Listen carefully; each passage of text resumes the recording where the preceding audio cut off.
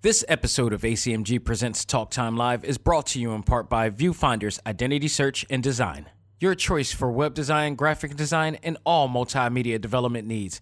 Visit VFISAD.com and let us bring your vision to reality. This is Amanda Celine Miller, the voice of Boruto in Sailor Jupiter, and you are listening to ACMG Presents Talk Time Live. It's time. Talk time. Let's go.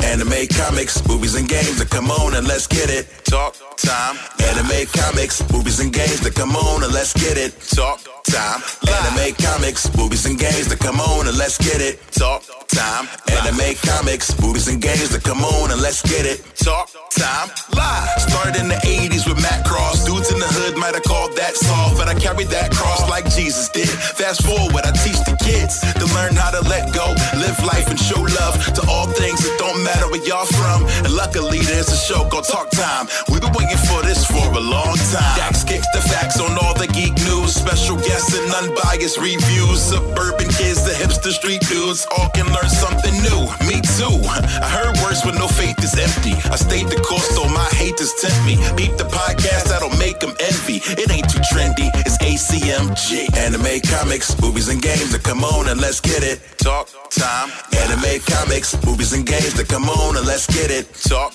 time. Anime, comics, movies, and games. Come on and let's get it. Talk time. Anime, comics, movies, and games. Come on and let's get it. Talk time. Live.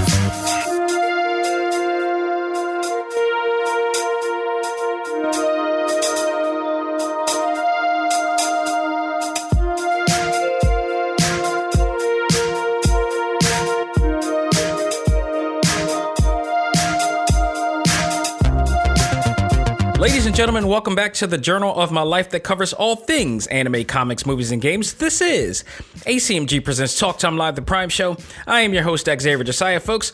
Believe it or not, we only got two things to talk about, but it's a loaded show nonetheless, because we're going to be reviewing both the series finale of WandaVision, and I'm going to give my thoughts to that. But in our talk topic, we got to give respect and praise to the sequel, 30 years in the making, of one of the most beloved classic and legendary comedies of all time, and that is Coming to America. I'm going to give my thoughts to that and much more. But before we do all that, I want to give my thanks to our previous guest, Mike Herman of RetroSoft Studios, who stopped by to talk about his experience with creating a game that he has been dreaming of making, him being the wrestling fan and such, created Retro Mania Wrestling, which is out now on Steam, and hopefully we'll get some news as to when it's coming out on the consoles. And for those who wanted to always make their own game, and like, you got to understand, and this is going to segue right into something else, and possibly the reason why, and it's not even possibly, it is the reason why that I am doing a show today as opposed to yesterday. And I'll explain that, definitely. But you have a guy who, you know, had a dream of recreating the magic that he had over like decades ago from an arcade game. He was not only able to bring that back, but he was also able to invite other great talented wrestlers from that we all know and love, legendary wrestlers that we all know and love, to be a part of this. And he did it, and he succeeded. And this is a guy who's never done a video game before. This is his very first video game ever, and it just happens to be based on one of the most legendary arcade classic wrestling games of all time. So the reason why I bring that up, and I thank Mike Herman once again for being a part of this and bringing me into this world of his, and to come on the show and to talk about it, because people need to hear this. People need to hear these stories of the guests that I have in here. If you haven't checked out the interview that I had with Mike Herman just recently, the last episode that I put in, it's entitled Bonus Episode TTL, which is Talk Time Live exclusive. Definitely go out of your way to check it out. In fact, any of my interviews that are out there that says TTL, which is Talk Time Live exclusive, go out of your way to check it out. If you're an aspiring artist, actor, game developer, whatever, you definitely want to go out of your way to listen to all of those interviews that I had with some great guests, some of which you know that are in the industry, some of which you are fans of. Go out of your way to check it out, because not only will you enjoy it and be entertained by it, but you'll also learn from it. And the reason why I even bring this up, and the reason why I am doing this episode today, because I took some time yesterday to talk to the ACMG Facebook group. And the reason being is because, let's be real. We live in some really dark times, and there are changes coming. There's a feeling in the air that change is coming. But 2020 did a number on all of us in so many ways. Mentally, mentally and physically, health-wise, took a toll on us. And I wanted to reach out to my ACMG members, see how they're doing, see what's going on in their world. And especially in reference to, because we have a lot of people who are fans of all things anime, comics, movies, and games. And basically, we also have people who are not only fans, but also wanted to aspire to be in the industry that is. So I want to ask two questions to be honest. One of which asks the following. Have you ever wanted to pursue a career as an animator, comic book artist, writer, or even director, esport, athlete, actor, director, producer, but didn't? If so, what stopped you? Aside from kids. And the reason why I said aside from kids, because I know for a fact that whenever we have these conversations, a lot of people like to use, unfortunately, there's a lot of people who like to use their kids as a crutch, as the reason why they're not pursuing anything, or their families. The bad part is, I would probably run with that had I not known people who has worked in these industries that they claim that they want to do, but also has kids, and some of them are single parents. I know one in particular is not only a single parent of, I believe, 3 kids, but he's also a Grammy Award-winning artist. So, it's hard for me to see that as an excuse. It's just, when it comes down to it, it's all about the how much positive support and how much of a positive support group you have. Again, Mike Herman, that I just had on the show, he wanted to create a video game. This was his first video game he's ever done. He has, I think, also like 3 kids and a wife. He is also an accountant. He works with accounting software. I mean, we talk about all of this in the interview. And he still found time to want to do this as a passion project and make this happen. And now he's receiving the rewards. Now, granted, he's still on the learning curve with it because it's his first game, but he was able to do a lot, and he got it out. It's out on Steam. And let me tell you, if you heard my review of it last week on the Select Start podcast, you know that I am very happy as a wrestling fan and a gamer of how well that game is and how much effort was put and love was put into this game. And this was his first game ever. He doesn't work for EA. He was never like a former employee of a major game developing company like my previous guests. I've had previous game developer guests in here who were indie developers who once worked for major, companies and decided to want to do their own thing because of creative, reasons, or creative freedom, I should say. So it's very possible, no matter what age you do. And Mike, forgive me, is possibly in his mid to upper or late 40s. If you've seen him on the video interview that I have, he's not a young chicken. He's probably in my age bracket or something like that. The dude he's been working on this for like maybe 2-3 years, just processing it and then probably just brainstorming it for like another year or so. So he put a lot of years into it, and it was well worth it because it worked. So I also put another question up too, and it said, if someone offered you the opportunity to pursue a career in those fields, would you take it? So I want to first of all thank all of the members who chimed in and actually, said their piece and talked about what they could do. And I coached them along with it and, had to tell them, because I'm a person who used to work for a corporate environment for 10 years. Wait, actually over 10 years. I worked for a corporate environment. I worked for retail before that. I worked in retail for 7 years, being a cashier, and then working in customer service, and then becoming a supervisor and a manager slightly after that. I then, moved on to corporate, worked there for a few, more than a decade, and just realized that they're not valuing me and they're not benefiting me. And there's so much I want to do with my life. And I've spent all this time in college and studying and everything, and not to see my degree being utilized the way that it should burned me, because I'm spending $60,000 in tuition for a degree that I'm not utilizing. Then even worse, the economy is bad, and there may be systemic issues with that as well that didn't afford me any opportunities to do so. So I had to find my own opportunities. I created Viewfinder's Identity Search and Design. Yes, I am the owner of that, which you hear every single time. That's what creates this environment that you're listening to right now. And I just had to go for it. And I am very, very, very happy that I did, because despite the hard, times and trials and tribulations, but in the journey, it was all worth it, because I got to meet some really incredible people, some good, some bad. I got to, work with people I never thought I'd be able to work with ever, because I pushed, and not only just pushed, but also I can't leave this out. I enjoyed every minute of it. You have to have an enjoyment. I remember having DJ Cutman, whose music you're listening to right now, on the show, and every show that we do.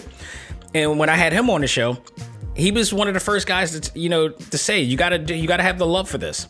And I took that, not just that interview, but our very first interview I've ever done with him. You gotta love every bit of what you're doing. So I ran with it, and look, you're talking to me today. I'm still acquainted with other people. I'm still getting other people who are fulfilling their dreams on this show. It's a really great thing to hear, and it's very inspirational. So, but we live in a world that has been has become very bitter, very cynical, and their hopes are being, withered away, because they think that they can't achieve, or they don't have the means. A lot of it can be systemic. A lot of it can be possibly that they don't have the right planning. They didn't plan hard. They didn't put in the time to plan it properly. They don't know where to start. They don't have the assertiveness to pursue the people who do. A lot of it can come in. And then you also got people who, realistically, they're just lazy. Some people claim that they want to do it, but they don't want to put any effort to make it happen. So it is what it is in that case. But we talk to people. I won't name names, because it's our group, it's our private group. But some people wanted to be came on and said that they wanted to pursue comic book writing, but they didn't have they didn't know how to put together the dialogue, and their dialogue felt forced, and they didn't really know how to put things together properly, and think that their creativity was being stretched out and stuff, which sounded like he was going through a little bit of a writer's block in this case. So, I mean, it's always a little bit of something, but sometimes you just need to dig deep into why these things are happening. And sometimes if you dig deep enough, you will find the solution and answer, and then you need to pursue that situation. So, I mean, people were coming along when saying, and shout out, I got to give shout out to one of my other people. One of them came on, another member came on and said, he stopped himself. He was the reason why he's not pursuing anything that he's doing. He said that he always wanted to be a comic book artist, but he's still unpacking a lot of stuff that he had to deal with in life. And I know this guy very closely. He's been through a lot of trial and tribulation.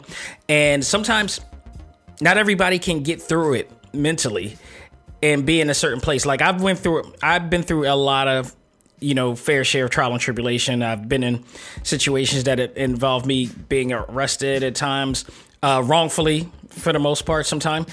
I've been in fights in school and stuff like that. And, I was a troubled kid back then, but I managed to finally get myself together.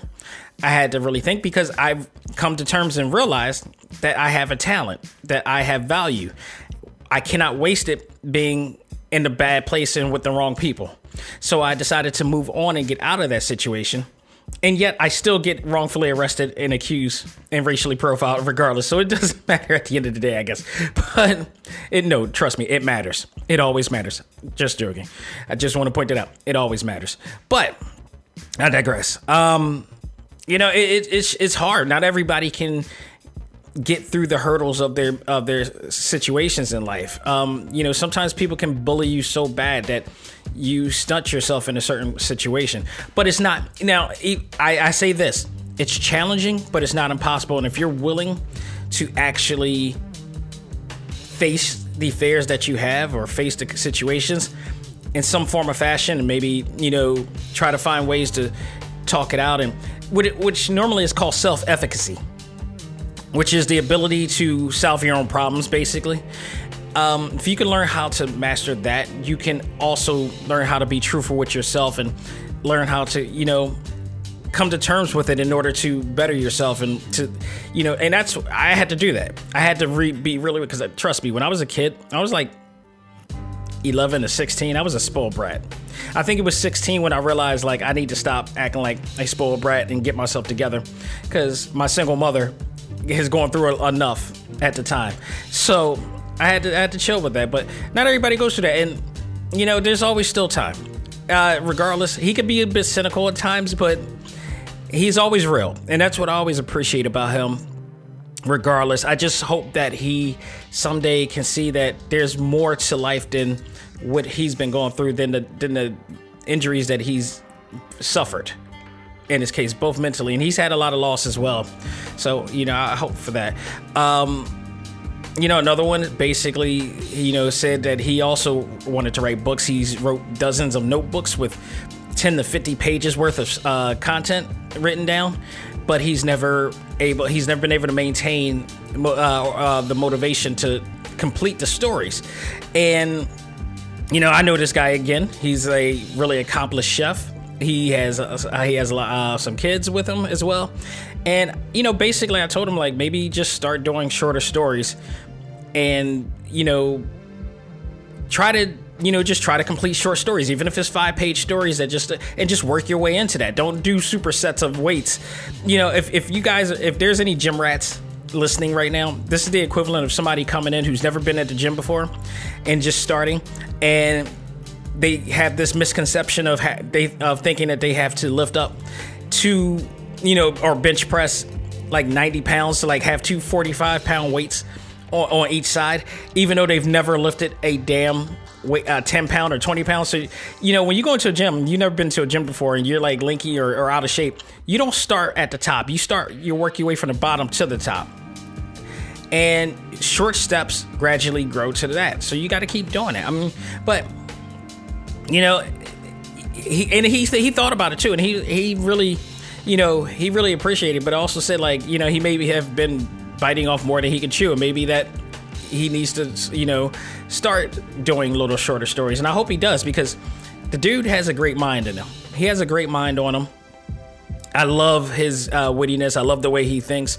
He has something to offer in that factor. And again, he's a culinary chef. And I wouldn't mind seeing a cookbook or two of his, because I've seen his food before. So he's awesome. Another one. This was probably one of the more positive ones in here. Funds have been slowed down, she explained, but it has not stopped her. This is one of my strong-minded members of the group as well. And she comes in every once in a while to, talk about things. But I think it's just awesome. She also, she writes music, she does books, she reads comic pages, and she does a lot. She's also an actress and a model.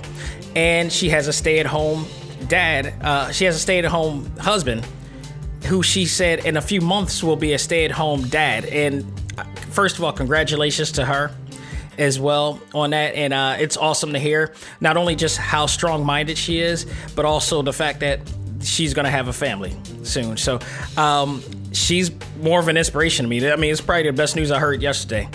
But we had a bunch of different people chime in, and it was awesome. You know, people who wanted to be voice actors and people who just wanted to be actors in general, and just all types of things. Shout out to, I will mention this guy. Shout out to my man Jay Dixon, because you know he works for CNN. You know, he works behind the scenes of CNN, doing a lot of camera work and all this stuff. And I will repeat this. He said, "I'm just here to tell y'all, keep going." And I am a living testament of someone who kept going despite the odds. If you have a passion for its doors will open. It will start to open when you least expect it, and that is absolutely true. I always say, and I learned this from an old friend of mine who would say, it doesn't happen when you want it. It happens when it needs to be. And that was in reference to when I used to try to, find the right, love life in my life. And this is like way back. Like I wanted to be monogamous way back in like high school and stuff like that. So like I was a weird kid. I used to listen to Babyface all the time, as my choice of music. Hey, put Babyface in a mix, on a playlist. Dude, seriously, you will succeed. You will succeed. But again, and if I'm saying but a lot, please use that as a drinking game. I highly recommend that. However, I will definitely say this. In essence of this, people, you can do it. You can absolutely do it. And I believe, like I said, Mike Herman, founder of Retrosoft Studios, is living proof of this. This man started creating a video game in his 40s. Succeeded. Still has kids. And by the way, he did not have a big budget to do this, and he explains all of this. And this is why I say go check out that interview. He explains all of this on there. He didn't have a big budget. He worked with what he could. He was able to make it happen. He was able to acquire a lot of really great, talented people, and they made, in my opinion, they made history. They revitalized they're one of the first companies to revitalize a genre that we have been deprived of for quite some time, and that is the wrestling game industry, because it's not easy to create a wrestling game. It is just not.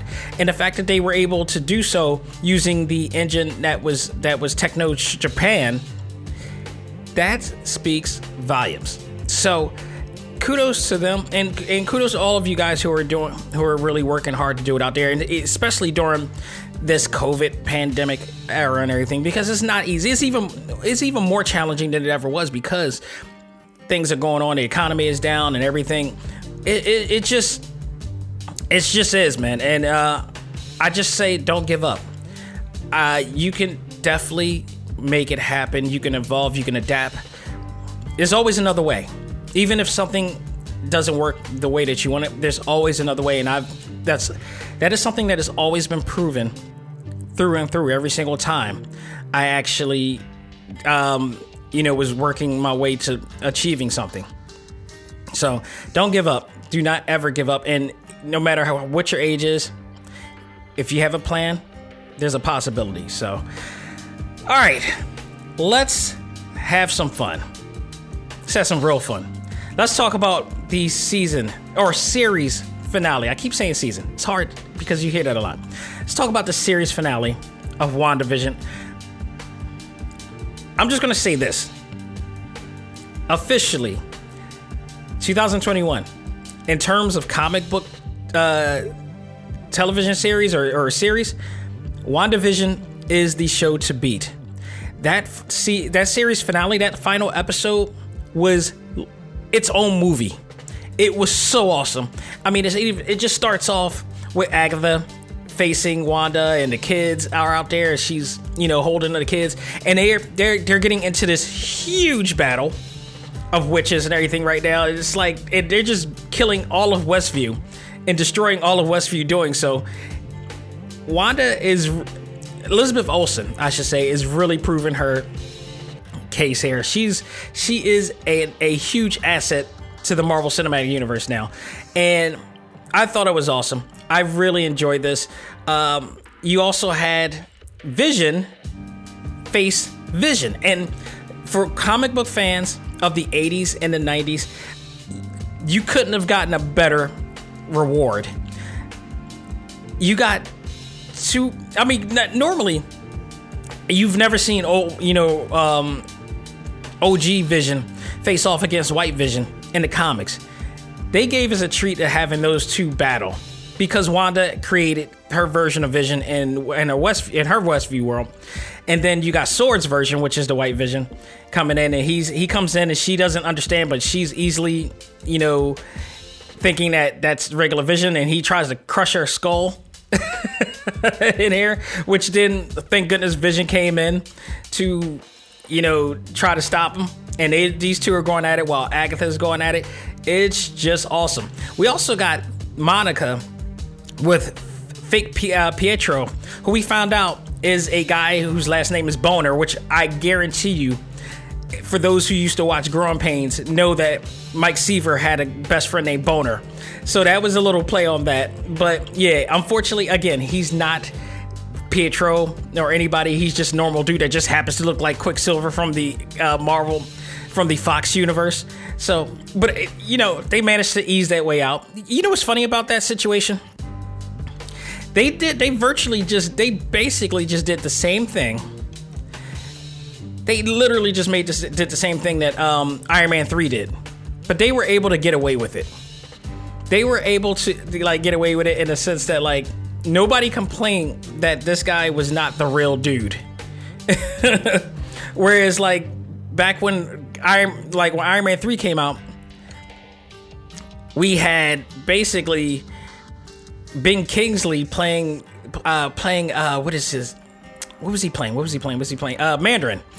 And when they discovered that he was the real Mandarin, people were pissed. But here we have the actor who played on the original X-Men or the other X-Men kind of reprise his role as Quicksilver, but it's not really him. So it's amazing that people seldomly forget that situation, but we're more forgiving of this, but we're not forgiving of Iron Man 3. But I will say they're going to make up for Iron Man 3, and they already have with the Marvel one-shot. It's just crazy. But we're seeing this huge battle with Vision versus Vision, and then Scarlet Witch versus Agatha, and Monica's stuck in this house that she can't get out of, and she's with him, and her powers are really starting to manifest here. And this is going to be an interesting thing because the powers are still questionable, especially after the events of what happened in this episode. We also see Jimmy Woo, which, man, Randall Park is so excellent in this. I loved him on, like I said, I loved him on Fresh Off the Boat. I loved him even more now, and I thought he did a great job here. He established the Jimmy Woo character very well in here, and he made Hayward look like a fool. He looked like a badass in between all of this, and I thought he did great. So, and it looks like they're going to do more with him down the line here. So I feel like Jimmy Woo's going to be the new Phil Coulson of Phase 4 here. It just comes off that way. I don't know if he's going to still be with the FBI or is he going to move with Sword or whatever, but something else is going to develop with him as well. What I was really amazing here, Kat Dennings was in this episode for about a second, and it was only to help take out Hayward in this entire episode. So we've had her throughout every single episode. I wasn't too mad that Kat Dennings wasn't really shown like that, but I did appreciate the full development of the Darcy Lewis character in here the entire season. I thought they did it tremendous with her character, evolving her character in here as well. We also get to see all of the other characters within Westview as well. Herb, Phil Jones, Mr. and Mrs. Hart in here as well. And there's a scene where, and Norm too. God, the look on Norm's face by Asif Ali. If you guys know that guy, he's been in a ton of different commercials that you see him in, but it was so cool to see him in this series. But he gives Wanda the biggest stink eye I've ever seen. Like, he was pissed. Like, he really expressed how much he hated the way he controlled her throughout the entire time.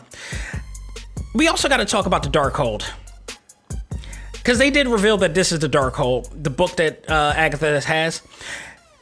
I'm a little bit confused, because if you have been watching Agents of S.H.I.E.L.D., you know that in the season where they had Ghost Rider in there, the whole entire series was based on Ava using the Darkhold book, which looked very different from this, to control some of the things they were controlling.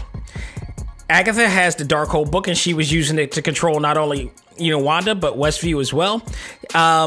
There's a really interesting scene where she uses the Darkhold to open the minds of everybody in the entire town, and they all come to Wanda because everything that Wanda's going through, they feel her pain, they see her nightmares, they can't control it. That's why you saw that episode when Vision went far and he saw this couple that was just re-looping themselves over and over, but a tear came down in her eye. They are suffering through the same thing. So, but she unleashes their minds, she opens their minds up, and now everybody's coming over to Wanda to see that they actually, can understand and they can now do it. They want her to let her go. The woman that was named Dottie, which is not named Dottie, says that she hasn't seen her kid in God knows how long, and her kid was in the other room and she was never able to reach her, and all she wanted to do was just hold her and touch her. They literally felt that it was like an empathetic power over them, which is torturous to them. It makes me think, like, in some cases, when it was all said and done, do they really resent her, or do they really? They didn't. It was funny because when all was said and done, it was out. They didn't curse her out. They didn't throw anything at her. They just stood very still in resentment. I don't know if it's because they're like, okay, if we try anything, we're gonna die. So, but we could just give her a stink eye the whole entire time as she leaves the town here as well. So, we got all of this in here, but the biggest thing that we got from this episode, Marvel fans got what we wanted. We've been wanting, and we got a little bit of it throughout this whole entire, series too. Two things that we got here. We got Vision. We got OG Vision, Westview Vision, I should say, going up against White Vision, and they're having this little bit of moment of clarity in this library. In the library that Vision was actually hanging around with the other guys in. And they're questioning each other. They're questioning OG Vision is trying to question White Vision as to why he's doing what he's doing, because he was programmed to do it, but they're above that, So he's been programmed with these commands, but OG Vision was just putting logic into him, to the point that he even touched him to get all his memories back. And all of a sudden, White Vision runs off.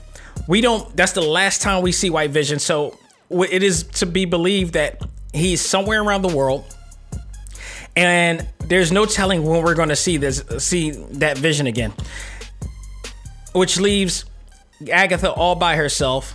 And it's been crazy with this. So that's one thing. But the other thing that we get is a really cool scene where Agatha and Wanda are fighting, and Wanda's all of a sudden she's fighting her, throwing the hex powers at her, but also aiming at other different angles of the barrier that she created.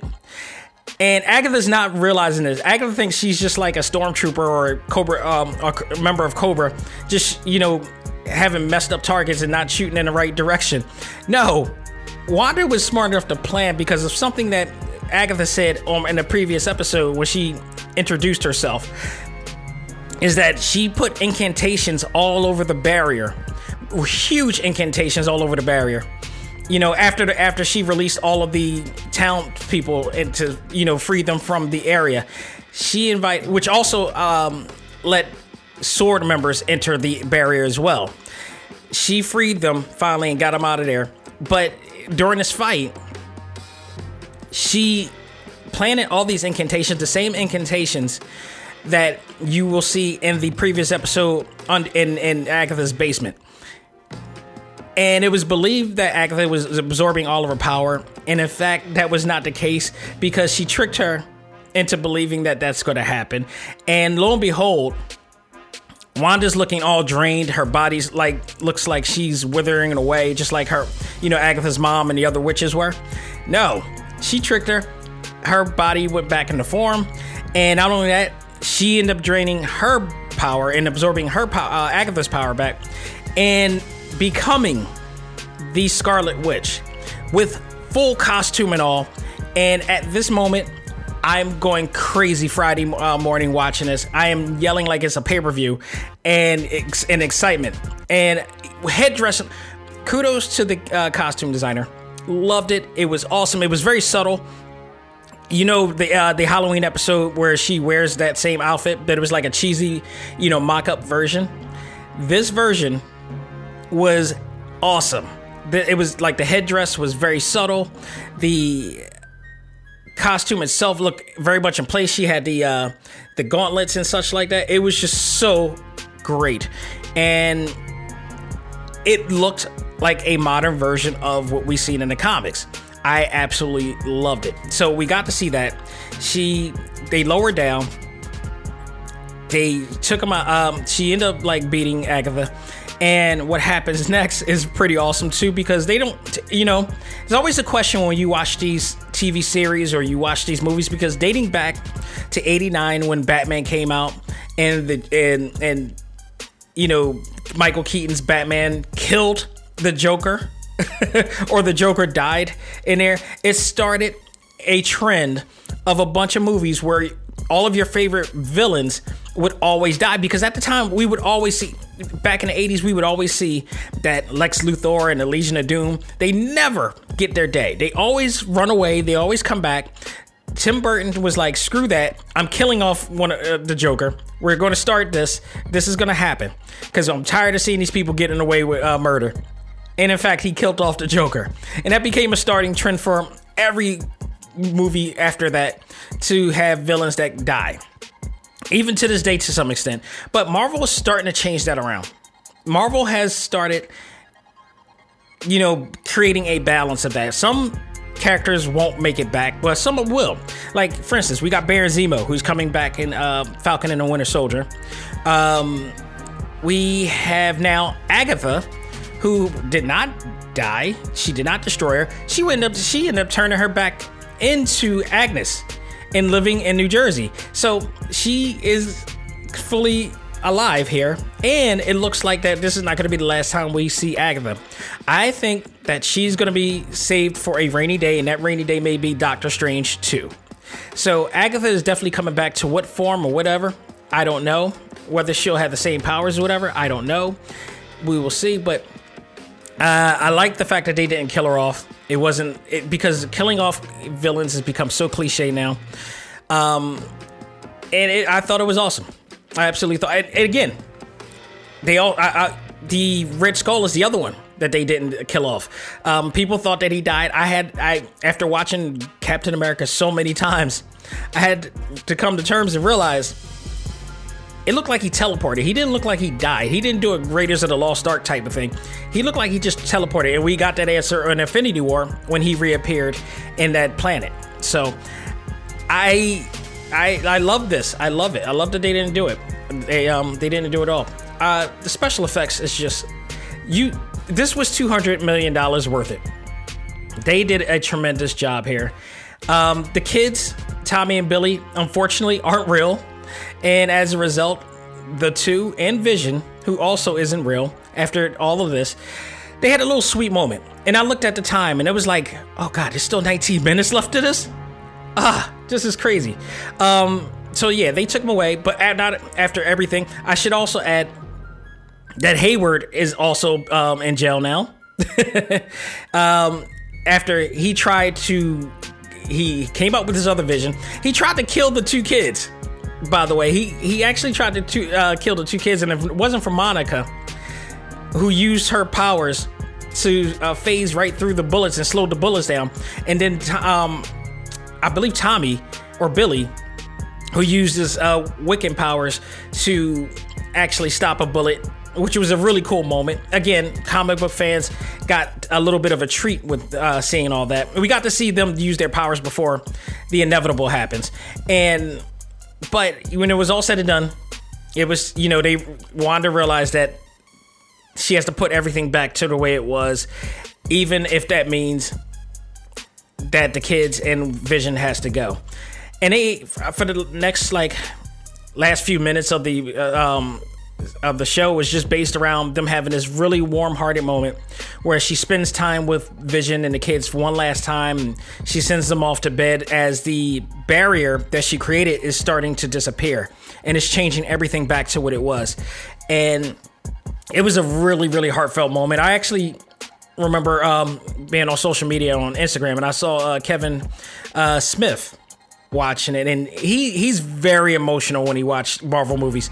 I remember I haven't seen him get this emotional since Guardians of the Galaxy 2 when Yondu funeral, which I challenge anybody to watch that scene, to watch that movie and watch that scene and don't get emotional, because every time I watch it, I can't contain myself to even stop, at least shedding a tear in that moment, because it was just so good. And watching his second in command, which is James Gunn's brother, yell and scream in emotion because the Ravagers do the funeral. Such a heartfelt moment. This was kind of in that same sense, and it was so great. Can I also jump back real quick to that scene where Vision and Vision are just having this moment of clarity? My only gripe with that scene is that I wish Vision kept his eyes when he put back his memory. When Westview OG Vision put back White Vision's memory to let him see, to unlock all of the memories that he had in his database that that Sword blocked away. He also got his eyes back. I actually like the blue pupil eyes that they made for him. It looks inorganic, but it was so awesome. I loved it. I wish they would have kept that. I really wish they would have kept that. I thought it was a really cool feature that they had, but he got his humanistic eyes back to the Synthezoid. So he has the Vision, the other Vision eyes, but it was cool. I'm looking forward to seeing what they're going to do with this new Vision and how he's going to survive or where he's going to turn up at. He's going to turn up somewhere major. It'll be interesting. I also like the design layout. His design looks different from the original Vision as well. So, and he's off. I'm watching it right now as we speak. And by the way, I've watched this episode legit probably 5 times now. That's how much I enjoyed this episode. This was such a great climatic conclusion to this. I also love Agatha's costume. It looks just like the comic books. I mean, she's a younger, more vibrant version of Agatha from the comics, because the Agatha from the comics kind of looks like Aunt May with like a witch garb or something like that. But this one here, I love it. They kept the costume. They made her a little bit younger, but Catherine Hahn really did a great job on this show as the main villain. She nailed it. Between her, I would say the top people, the MVPs of this, on top is Elizabeth Olsen, because I thought she did outstanding. Like, I'm a huge fan of Elizabeth Olsen because of this, and I swear to goodness, if she doesn't get at least nominated for an award, I'm going to call foul. Catherine Hahn will be number 2 for me. Paul Bettany, number 3, and Tiana Paris is number 4. I don't know who's number 5 because everybody else did really, really good, and everybody else were just basically side characters in this case. But I so enjoyed these performances, and everybody deserves credit for what they did in here. So we got a chance to see, this touching scene, and now we see Wanda start from the very beginning. She's back to where she was when she turned Westview to what it was for that time being. And she walks away, and that's when she goes through the town square and everybody's looking at her like really, really bad, including Norm. Like I said, he gave her the stink eye and everything. And it was just I felt bad for everybody there. It was like you felt bad for Wanda because she not only went through all that tragedy and pain, but she now once again has lost the people that she loved. And then I feel bad for the people in the town because they had to feel this pain. They were trapped. They were prisoned into her pain. So it's a double edge in this case. It is just I felt bad in there. But we had this moment where Monica and Wanda are talking, and Monica tells her like, I'm not mad at her because given the opportunity with the same power, she probably would have done the same thing. Who knows? And Monica reminded her like they won't understand what you've lost doing this. And they said that they were gonna it looks like they're gonna see each other again in some form or fashion. But that's how it really ends. She, Wanda flies away, leaves Westview, and that's how we end it. But we get 2 end credit scenes.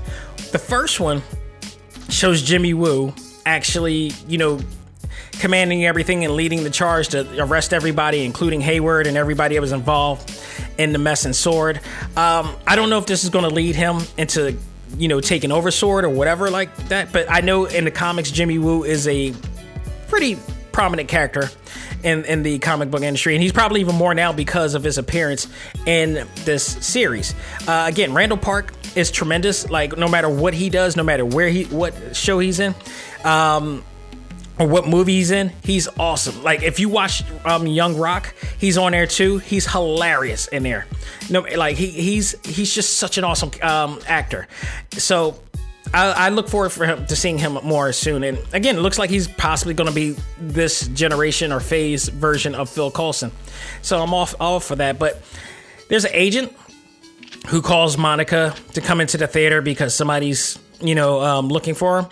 This agent is not a normal agent because she is in fact a Skrull, and not just any Skrull. I believe she is the Skrull that is let me check. Let me see the name. I don't want to get this name wrong here. Captain Marvel. I don't want to get this name wrong, but the Skrull. It was the Skrulls that was in Captain Marvel, and Jude Law, Ronan. Yes, Talos. Talos' wife. I believe that was Talos' wife, who was also accompanying Talos in Spider-Man Far From Home, which then we also seen Nick Fury in space with him as well. So this is all leading in because she informs Monica and says that, like, we heard you've been grounded.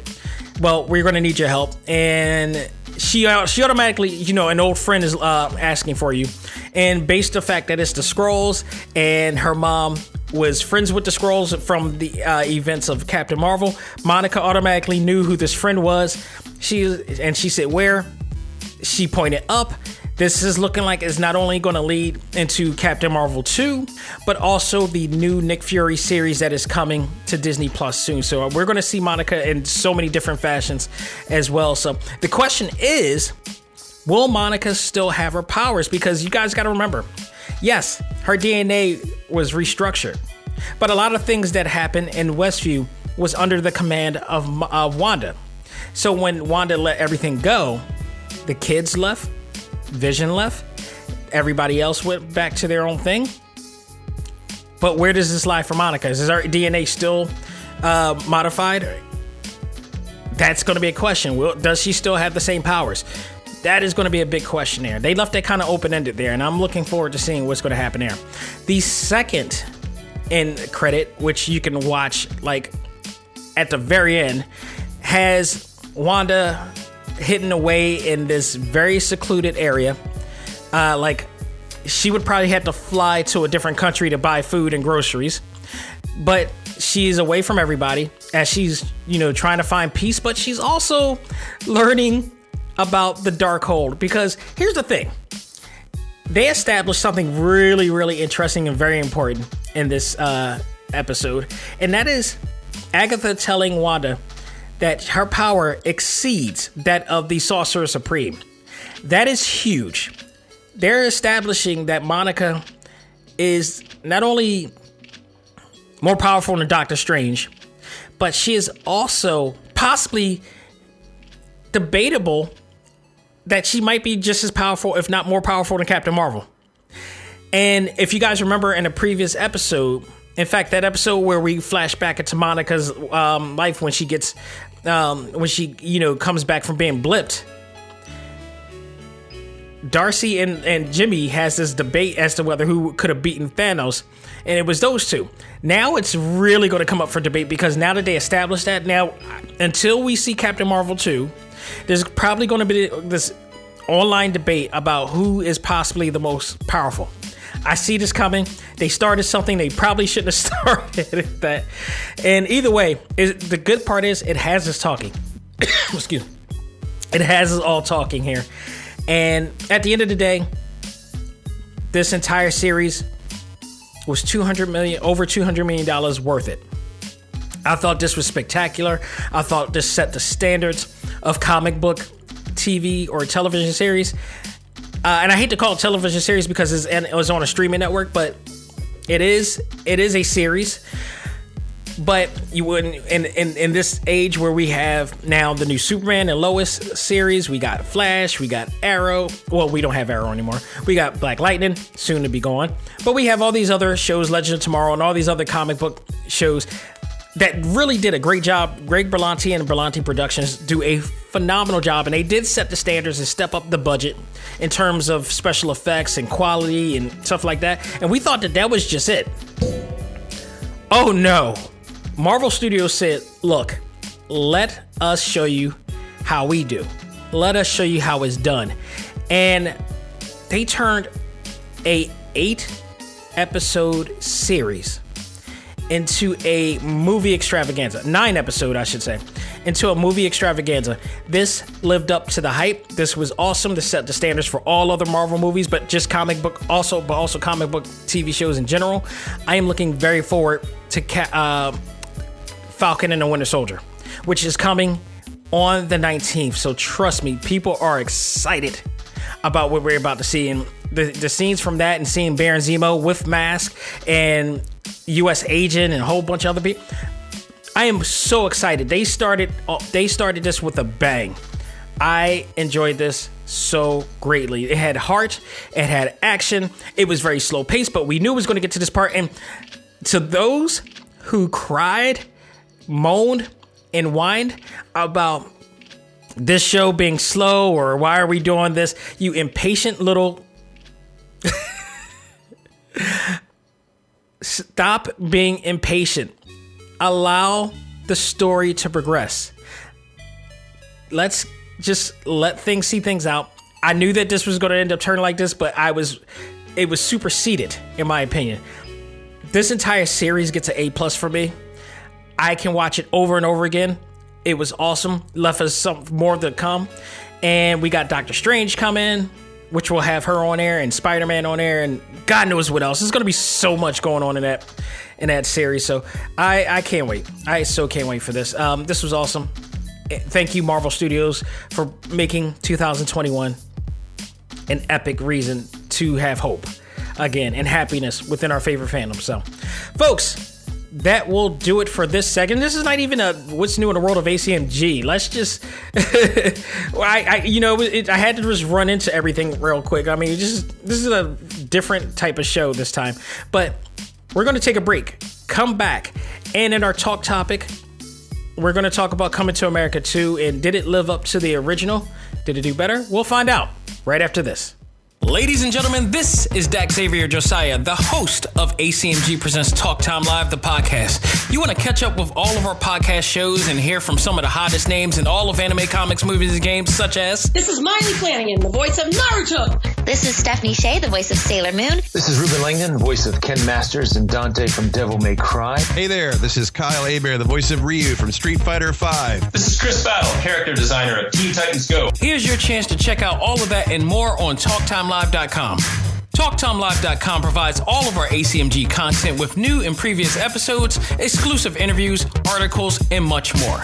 Visit TalkTimeLive.com and let us help you learn to let go, live life, and love all things ACMG. Talk Time Live. Hey, this is Mega Ran, teacher, rapper, hero, waffle lover. And you're checking out ACMG Presents Talk Time Live. Turn it up and share. Do it. And now it's time for our talk topic of the week. Ready? Fight!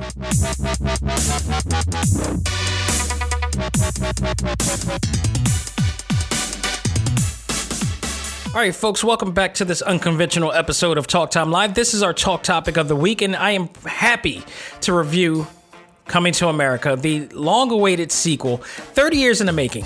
We waited 30 years for this damn movie to come out, and we finally got it in the form of this feature, starring virtually everybody from the original cast and some new ones as well.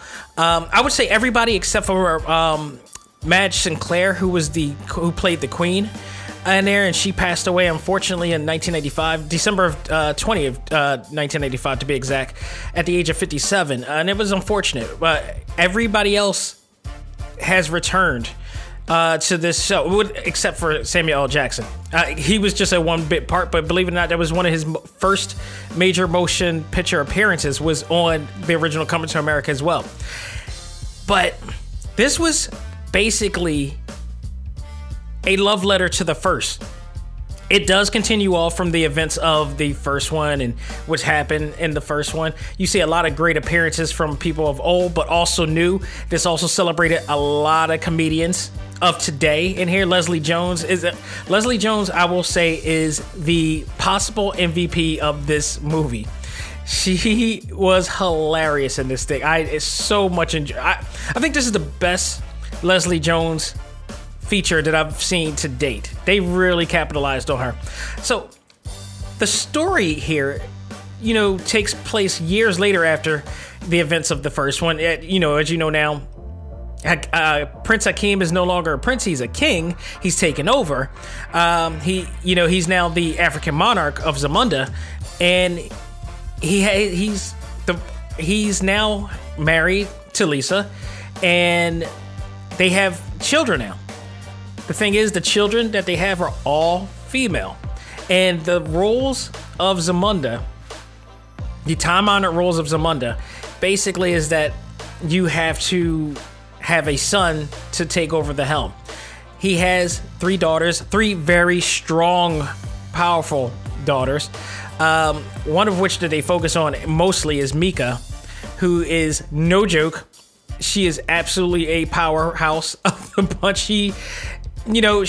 People wanted her to rule the land, but King Jaffa by James Earl Jones, who I will definitely talk about because he had the greatest death scene of all time in any movie. So there's a lot to unravel in here. We got to see what happened with everybody else. Cleo McDowell now lives in Zamunda. He opens up a McDowell's restaurant in Zamunda now. They have this big presentation where the king and the queen, with Anthony Anderson making his return in the movie as well. He works there in Zamunda. He lives in Zamunda now. And they're presenting this new burger, this veggie burger that absolutely sucks. And I'm watching it right now. It's hilarious. They got Anthony Anderson in a daisiki in Zamunda, and it's their normal smock and uniform in Zamunda. It's hilarious. I just love that they brought all these people back. That they were able to bring all these people back, that these people are still around. Because again, 30 years, anything can happen here. So, with that said, we go back and we have Akeem having this situation because, lo and behold, then this is what I love. I love that they did this. We knew Wesley Snipes was going to be in this movie. He's playing a character named General Aziz. We don't know to what end that he's playing, and his role is a general from another camp that wants to merge with King Akeem. By the way, everything comes back from the old, like even the fight scenes. They got Prince Hakeem is now training with his daughters. They are way better than him at the bow and staff. But it's a really cool scene that they have here with that as well. But General Aziz is the brother of the woman that Prince Akeem was supposed to marry in the first one, who he made bark like a dog. And apparently, she's been barking like a dog for 30 years. It's hilarious. Like, the man had her bark like a dog for 30 years, and they call it a curse. So he's never stopped her from doing it. Which is so bad. It is so bad. And to rid this, Wesley wants his son to marry his daughter Mika. Mika's not trying to hear that, and they want a change in the realm, the long time honored tradition here. So Lisa has issues with this because Lisa said that the reason why Akeem even and them got married because he wanted to change the way things were.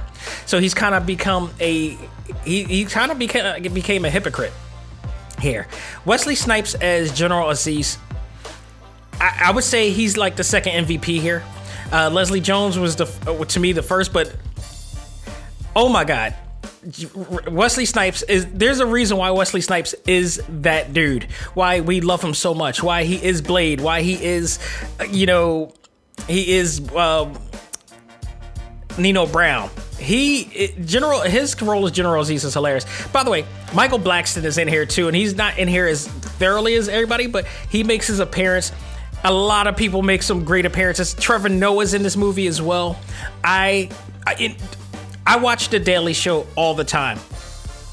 They never once mentioned that he was going to be in this movie. So when I saw him, I absolutely went crazy because I love Trevor Noah. I went to see him perform live, do a stand-up live here at the Tower Theater in Philadelphia. It's a big theater, and I got to see him perform live. He is such an articulate, well thought out, open-minded, well-rounded dude who just happened to be funny as hell and can speak many languages. And he's the perfect host for The Daily Show. He's just awesome. He brings perspective on both sides of the table. Love him. Deservingly, he needs to be in this movie because he's from South Africa. So I just love that they have this, and I love the connections that they have for the original movie here. Like I said, everybody comes back. So the plot is that General Aziz wants his son to marry his daughter. They're not trying to hear that, but upon this news and this plan, somehow, some way, they find out because of their priest that is played, this new character that Baba, that is played by Arsenio Hall. If you guys remember, Coming to America is most famous because Eddie and Arsenio played multiple characters of themselves, which all reprises their role. I don't know how all of the old the barbers from 30 years ago are still alive, but they absolutely look older. The makeup jobs that they have in here look so much better. It's just so funny. And what makes this movie so funny is the absurdity of it, because there's some things that just makes no sense that it shouldn't be, but it's part of the comedy. They just did a really good job, and the fact that John Landis and Craig Brewer are reprising their role as directors. Well, John Landis has reprised his role as director here, but Craig Brewer is also added on to this one as well. John Landis was the reason why Coming to America, the first one, was so awesome, and this one was just as awesome. But it's so tremendous. Arsenio Hall plays this new character, Baba. He's like this really old, decrepit, like kind of witch doctor type of dude, like the elderest of elders. And he somehow tells King Akeem that he has a son, and Akeem reminds him that, like, dude, I slept with nobody but Lisa. Until Simi reminds him that no, that's not the case, because that very memorable scene where they go out into the club and they start meeting to see if they have an heir. What Simi doesn't tell him, and by the way, they used a lot of great CGI to recapture that moment, so they had both Eddie and Simi looking youthful, the same way that they do in Marvel Studios movies. They have them looking very youthful, I should say, and they look awesome. But they're reprising this scene, and it turns out that Simi meets up with Lisa Jones's character, Mary Johnson, and who was just like, she was trapping, and they, he told her that she was a prince. They end up taking her and her girlfriend home. They end up sleeping with these women. Mary gets Akeem high, and they end up sleeping together. She doesn't. Well, I won't even go into details, but let's just say that things progressed to the point that she ended up having a child with him. And that child is named Lavelle, played by Jeremy Fowler, who a lot of people say he's up and coming. He had a TV show a while back, and it didn't turn out right, but he's actually pretty funny. I've seen him in a lot of other things. He's pretty funny. Meanwhile, I also need to add that King Jafi Jafar is in his dying bed. And this is when they remind him that he has a child, because Simi didn't tell him. And when Simi explains it to him, Akeem wants to kill him because Lisa doesn't know about it. He didn't know about it. And they're going to be pissed. But also, who else is going to be pissed? The daughters. Because everybody wanted Mika to be the one to take over the helm. But because of the ruling, that wasn't happening. So their situation is now that they have to go back to New York and Queens to find this dude who is a struggling, just a struggling dude from the hood, trying to get by, trying to get a job. And which by the way, I got to say this before I forget. They brought the twins back from the club. I was done. I was so done when they brought the twins back 30 years later. And Eddie, Akeem and Simi made that same look on their face when they met those two, when they were rapping. I was done. So yeah, just to retract from that. But they end up, seeing Lavelle, who goes into this job interview with one of the actual kids, the heir to, what is the guys? I forgot the two guys. If you guys remember, Coming to America is also kind of connected. It's also connected to the same world that Trading Places was in, which was another movie that Eddie Murphy was in. And if you guys remember that classic movie, there was there was Duke and Duke that was in there. And now they have this grandson who's played by one of the characters from SNL, who played in the Tom and Jerry movie, by the way, in there. I always forget his name. I always seriously forget his name.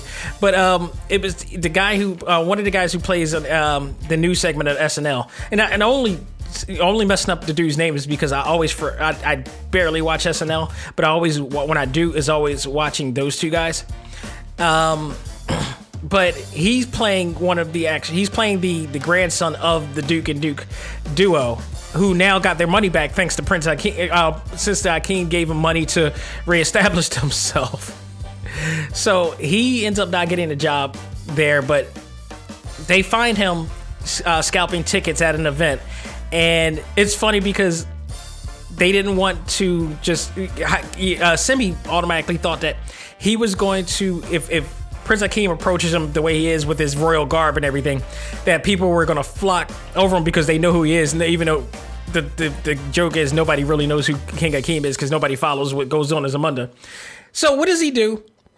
He puts back on the same exact disguise that he did when he did the first movie, the old school New York Jets outfit, the hat, the buttons and everything. So I don't know where he found that or where he found everything that, but he managed to get all that back and approaches him there, and he reveals that he's his son, and they take him back to the home, take him to the limo. And this is where we see Tracy Morgan, who plays Uncle Reem, in here as well. So, and here's the thing. I think I overshot myself here. I need to mention, before he left, and I mentioned King Jafi Jafar, who is in his dying bed. This is how bad ass of a man James Earl Jones is, but also the character King Jafi Jafar. He decides when he's going to die. And he does this by having he sets up his own funeral, which is like a star-studded event, which includes appearances from En Vogue, Salt and Pepper singing the all-time classic What a Man, but changes it around to What a King. And on top of that, it's narrated by, of all people, but none other than Morgan Freeman. And then at that moment, when he has all these dancers and he has all these other people in here, he decides at that moment, that's when he wants to die. He made his own. It's you know what's funny about that? It plays on the joke that of Akeem having his own money on the first movie. It's like, it's one of those things. When Cleo made light of the fact that he was like, this man has his own money, and I mean he has his own money. This goes along the lines that King Jaffar Jafar picked his time to die. Right after Morgan Freeman narrated his life, right after En Vogue and Salt and Pepper had this performance, and he's watching it the whole time. Like, first of all, he's in a coffin. Like, King Jaffar Jafar is in the coffin the entire time, watching the performances, watching Morgan Freeman having it. I am hysterical at this point because it's just the absurdity of this whole entire thing. Like, only Eddie Murphy can come up with something just outlandish, and they jam into it. And like, this dude is in his supposed to be deathbed, and he dies right there. I can't tell you, this is the best death scene of all time. This is the most outlandish, absurd type of thing that I've ever. And it was also great to see En Vogue because, like, seriously, people, before Destiny Child, before Beyonce, En Vogue was running the scene when it comes to R&B female groups. And I still say to this day, if you compare Destiny Child to the lyrical power of En Vogue, En Vogue is gonna win. Look, people are gonna be mad when I say this, but like, Destiny's Child just had a good manager on her side in Beyonce's father. I mean, she could sing her butt off, but the dude is smart enough to know good marketing. He knows how to promote, and he knows how to get them together. He knew how to market his child, and his child had a destiny that he presented to her. But En Vogue is the modern day Supremes, and I still say, like, there's no R&B group that tops them to this day. But I digress.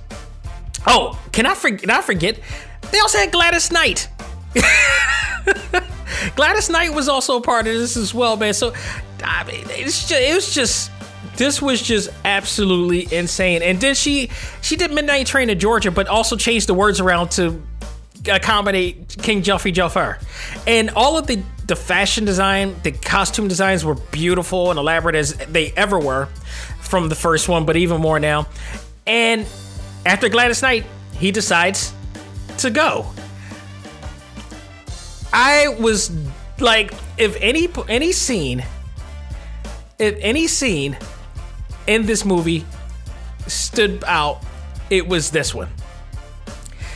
I was so done. How much of a badass are you if you can set up your own death?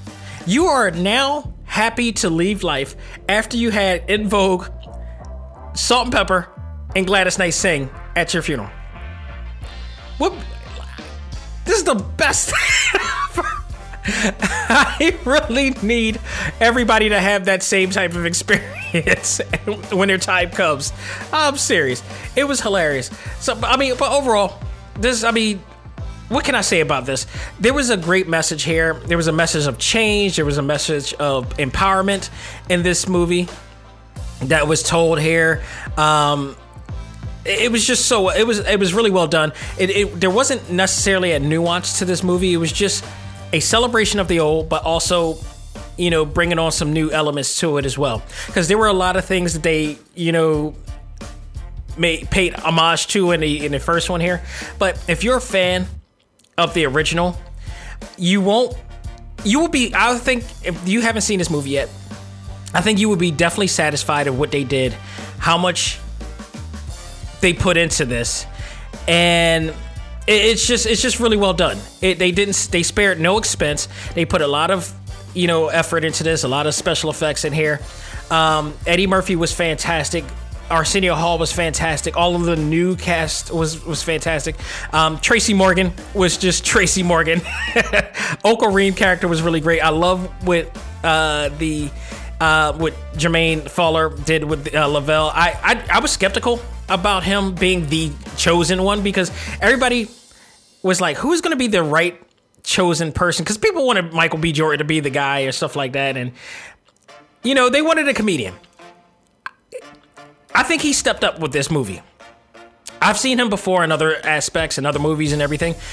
I think he was able to spotlight himself really well with this movie. I thought he did a really great job, and he had a lot of legendary talent to work with, like Tracy Morgan, Eddie, Simi,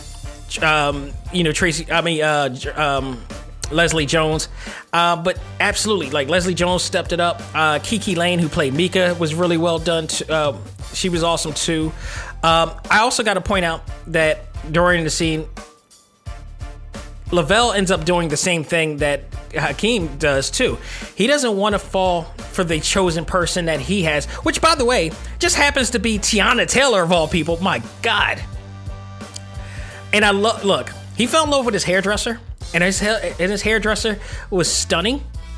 Was absolutely stunning here. Oh, by the way, Colin Jost was the guy who played Mr. Duke, who just happened to be related to the Dukes from Trading Places. So thank you, Amazon Prime, for the X-ray feature. But look, if you guys, I mean, the woman that he chose, which was I believe it was Oma I believe was her name, but she was the hairdresser that he ended up falling in love with. Damn, it's hard to Tiana Taylor, man. They had a really interesting scene too, because when General Easy presented his daughter to Lavelle, it was this really awesome scene where they had this musical number, but it was them singing Prince's classic "Get Up." And if you're a Prince fan, one of his best songs and his baddest songs is "Get Off." And my wife doesn't know that song too well. She knows Prince. She likes Prince, but she's not invested as Prince like I was because I grew up with him. But I know that song word from word, and they did a great job doing that. And I was in there singing with Lavelle in that one spot when Prince does the rap lick. This had a lot. This accommodated old school cats. This accommodated new school cats. Tiana Taylor was just, oh my God. Tiana Taylor is just stunning. She is, I mean, this woman is a phenomenal performer. She is in phenomenal shape. Incredible. But she's now playing the role of General C's sister, who was barking like a dog. So they kind of went back to that joke again, whereas Lavelle ends up having her stand still because it's like he asked her, what is he into? I want to know more about you, which you knew when he did that. For those who watched and remember the first movie, you know where this is going. And Tiana Taylor is now the character who's going to say whatever he wants to say or do whatever he wants to do. And he tells her to stand right there. And that's now her role. She's not going to move the entire time now. So now he put her in a curse as well. So there's a lot of really funny things in there. I mean, they did a great job again. The makeup jobs is tremendous in here. Like, again, why are the old barbers still alive 30 years later? But that's just ridiculous. The thing that I love is just that they at least aged them even more at best. It's just crazy. The one last thing I want to mention is the end where Lavelle ends up marrying his wife, which is the hairdresser, and they're going to make some changes in their life so she can achieve what she wants to achieve.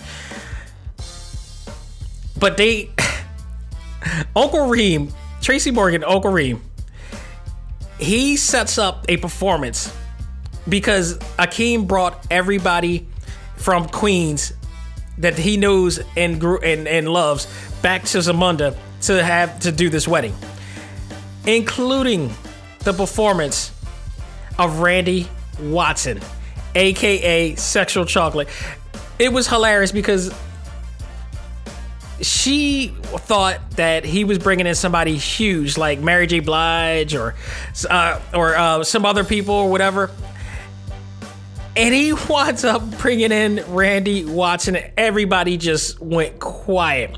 And then Randy Watson singing a whole new song, and it's just a whole thing. And then also, that's when the twins from back in the first movie, now all grown up and just older now, and they just rapping the same damn song, into which the camera goes back to Akeem and Simi, and that iconic look on their face is back. And they did a lot to recapture the magic that was the old movie, but also brought a new essence to it.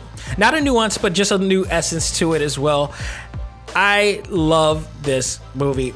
Like I said, if you want to compare this to the second one, to the first one will always win. Because it is the first one. It is the one that everybody loves. They did a great job with it. But I think this complements the first one indeed by following up with everything really well, keeping things tight, and just reminding you of why you loved the first one in the first place. So I love the character development. I love the story being told. I love the characters themselves. I think all of the new breed of characters were really well done. And I think this is worth putting these two as just a great combination of comedies. Absolutely. So, just beautifully done. Credit to Eddie Murphy, credit to John Landis. Again, credit to Craig Brewer, who also was a part of this as well. They captured it. They really kind of captured that magic from the old, but not too much, So it was really good. The writers too, like Eddie wrote this as well, had a bunch of other writers with it. They just did a great job. Thank you, Amazon Prime, for picking this up, because if not for COVID, I guarantee we would have all been in theaters cracking up at this and having fun, and just a lot of great moments with this whole thing. So if you haven't checked it out, go out of your way to check out Coming to America on Amazon Prime. Everybody should have an Amazon Prime subscription by now, so it's one of the added bonuses to having Amazon Prime. Remember when you just got it just for the shipping? Remember with that? And now we just found out, now they're upping their game with all this new content. We got Borash, and now we got this, and Tom Clancy with Michael B. Jordan coming soon, and a whole bunch of other stuff coming for this streaming network. So, kudos to them. This was awesome. I really appreciate it. Really brightened my weekend, along with WandaVision as well. So go out of your way, check it out, but only do so if you haven't watched the first. And if you haven't watched the first, go out of your way to see the first movie. You cannot watch this without watching the first movie. I will say that. So in terms of grading, I'm going to give this A-. It was great, but not greater than the other one. I've seen nothing wrong. I enjoyed this all the way through. Had a lot of fun with it. But, it'll never be the first, but it was really great. I really enjoyed it. Go out of your way to check it out. Folks, that will do it for this edition of Talk Time Live. Thank you all so very, very much for being a part of the show and every show that we ever do. Again, go out of your way to check out my interview with Mike Herman of RetroSoft Studios. If you're a wrestling fan, if you're a gamer, if you're an aspiring game developer, and if you think that you do not have what it takes to do it, that you think that it's too late, that you think that that you just don't have the means or way to do it, listen to that interview. Listen to what he has to say. Listen to what he has accomplished. And be inspired. Don't be spiteful. Be inspired. Go out of your way to check it out. And also, if you're a wrestling fan and a gamer and even a retro gamer, of the old wrestling games, go out of your way to check out Retro Mania Wrestling. It's out on Steam right now. And go out, and pretty soon, it should be out on all consoles. So trust me when I tell you, if you heard my review, you're going to love it. So, speaking of games, next week we are going to review, bear with me for a sec, Curse of the Gods. Curse of the Dead Gods, actually, which came out just a couple weeks ago, like February 23rd it released. I haven't got a chance to check it out, but I was hesitant to really check this out because it was another, dungeon explorer rogue like exploring game, much like Hades. And I was like this literally looks like Hades. I don't know if this is just going to be a copycat. I mean, I won't go into detail what I thought of it until, the next episode, but it has its similarities and differences. There is some contrast and comparisons that I want to do, but overall, is it fun for me? We'll talk about that this week. So we got that and maybe some other news that are coming in the world of gaming as well. Next week, I was thinking about going to check out the latest Disney movie that is out, but I'm going to hold that off because there was something more interesting in my life that I wanted to check out, and that was Netflix. I went into the world of Netflix, and I'm checking out their latest new anime original based on Guillermo del Toro's Pacific Rim. Pacific Rim Black is out right now, and I checked out the first episode. Worthy of me to review it, the entire series. So I'm going to review that next week and let you guys know what I think about that and whether you should check it out for yourself. So stick with me for that and then much, much more. So we got a lot of things, more things coming, more guests, more reviews, more news going on in the world of our favorite fandoms. So stay tuned for that. Check out all this and more at TalkTimeLive.com. You can see this episode and all of our episodes there, or especially our interviews with some of the best in all things anime, comics, movies, and games on our exclusive page on Talk Time Live.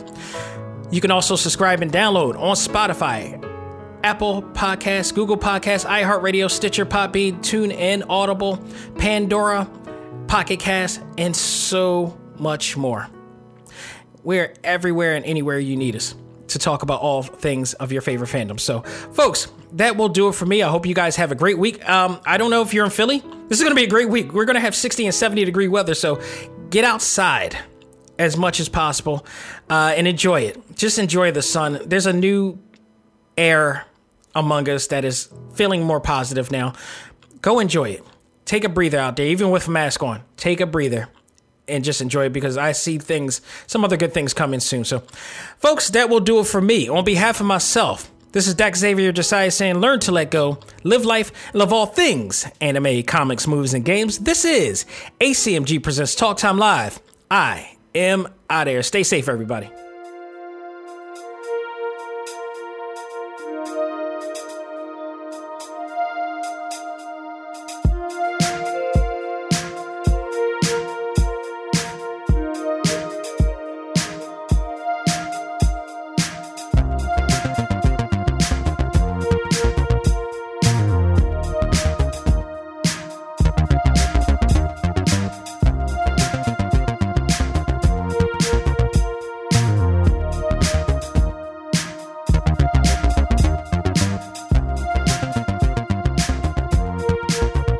Music for this episode is provided by Game Chops. Check out these great chiptune tracks and more at music.gamechops.com.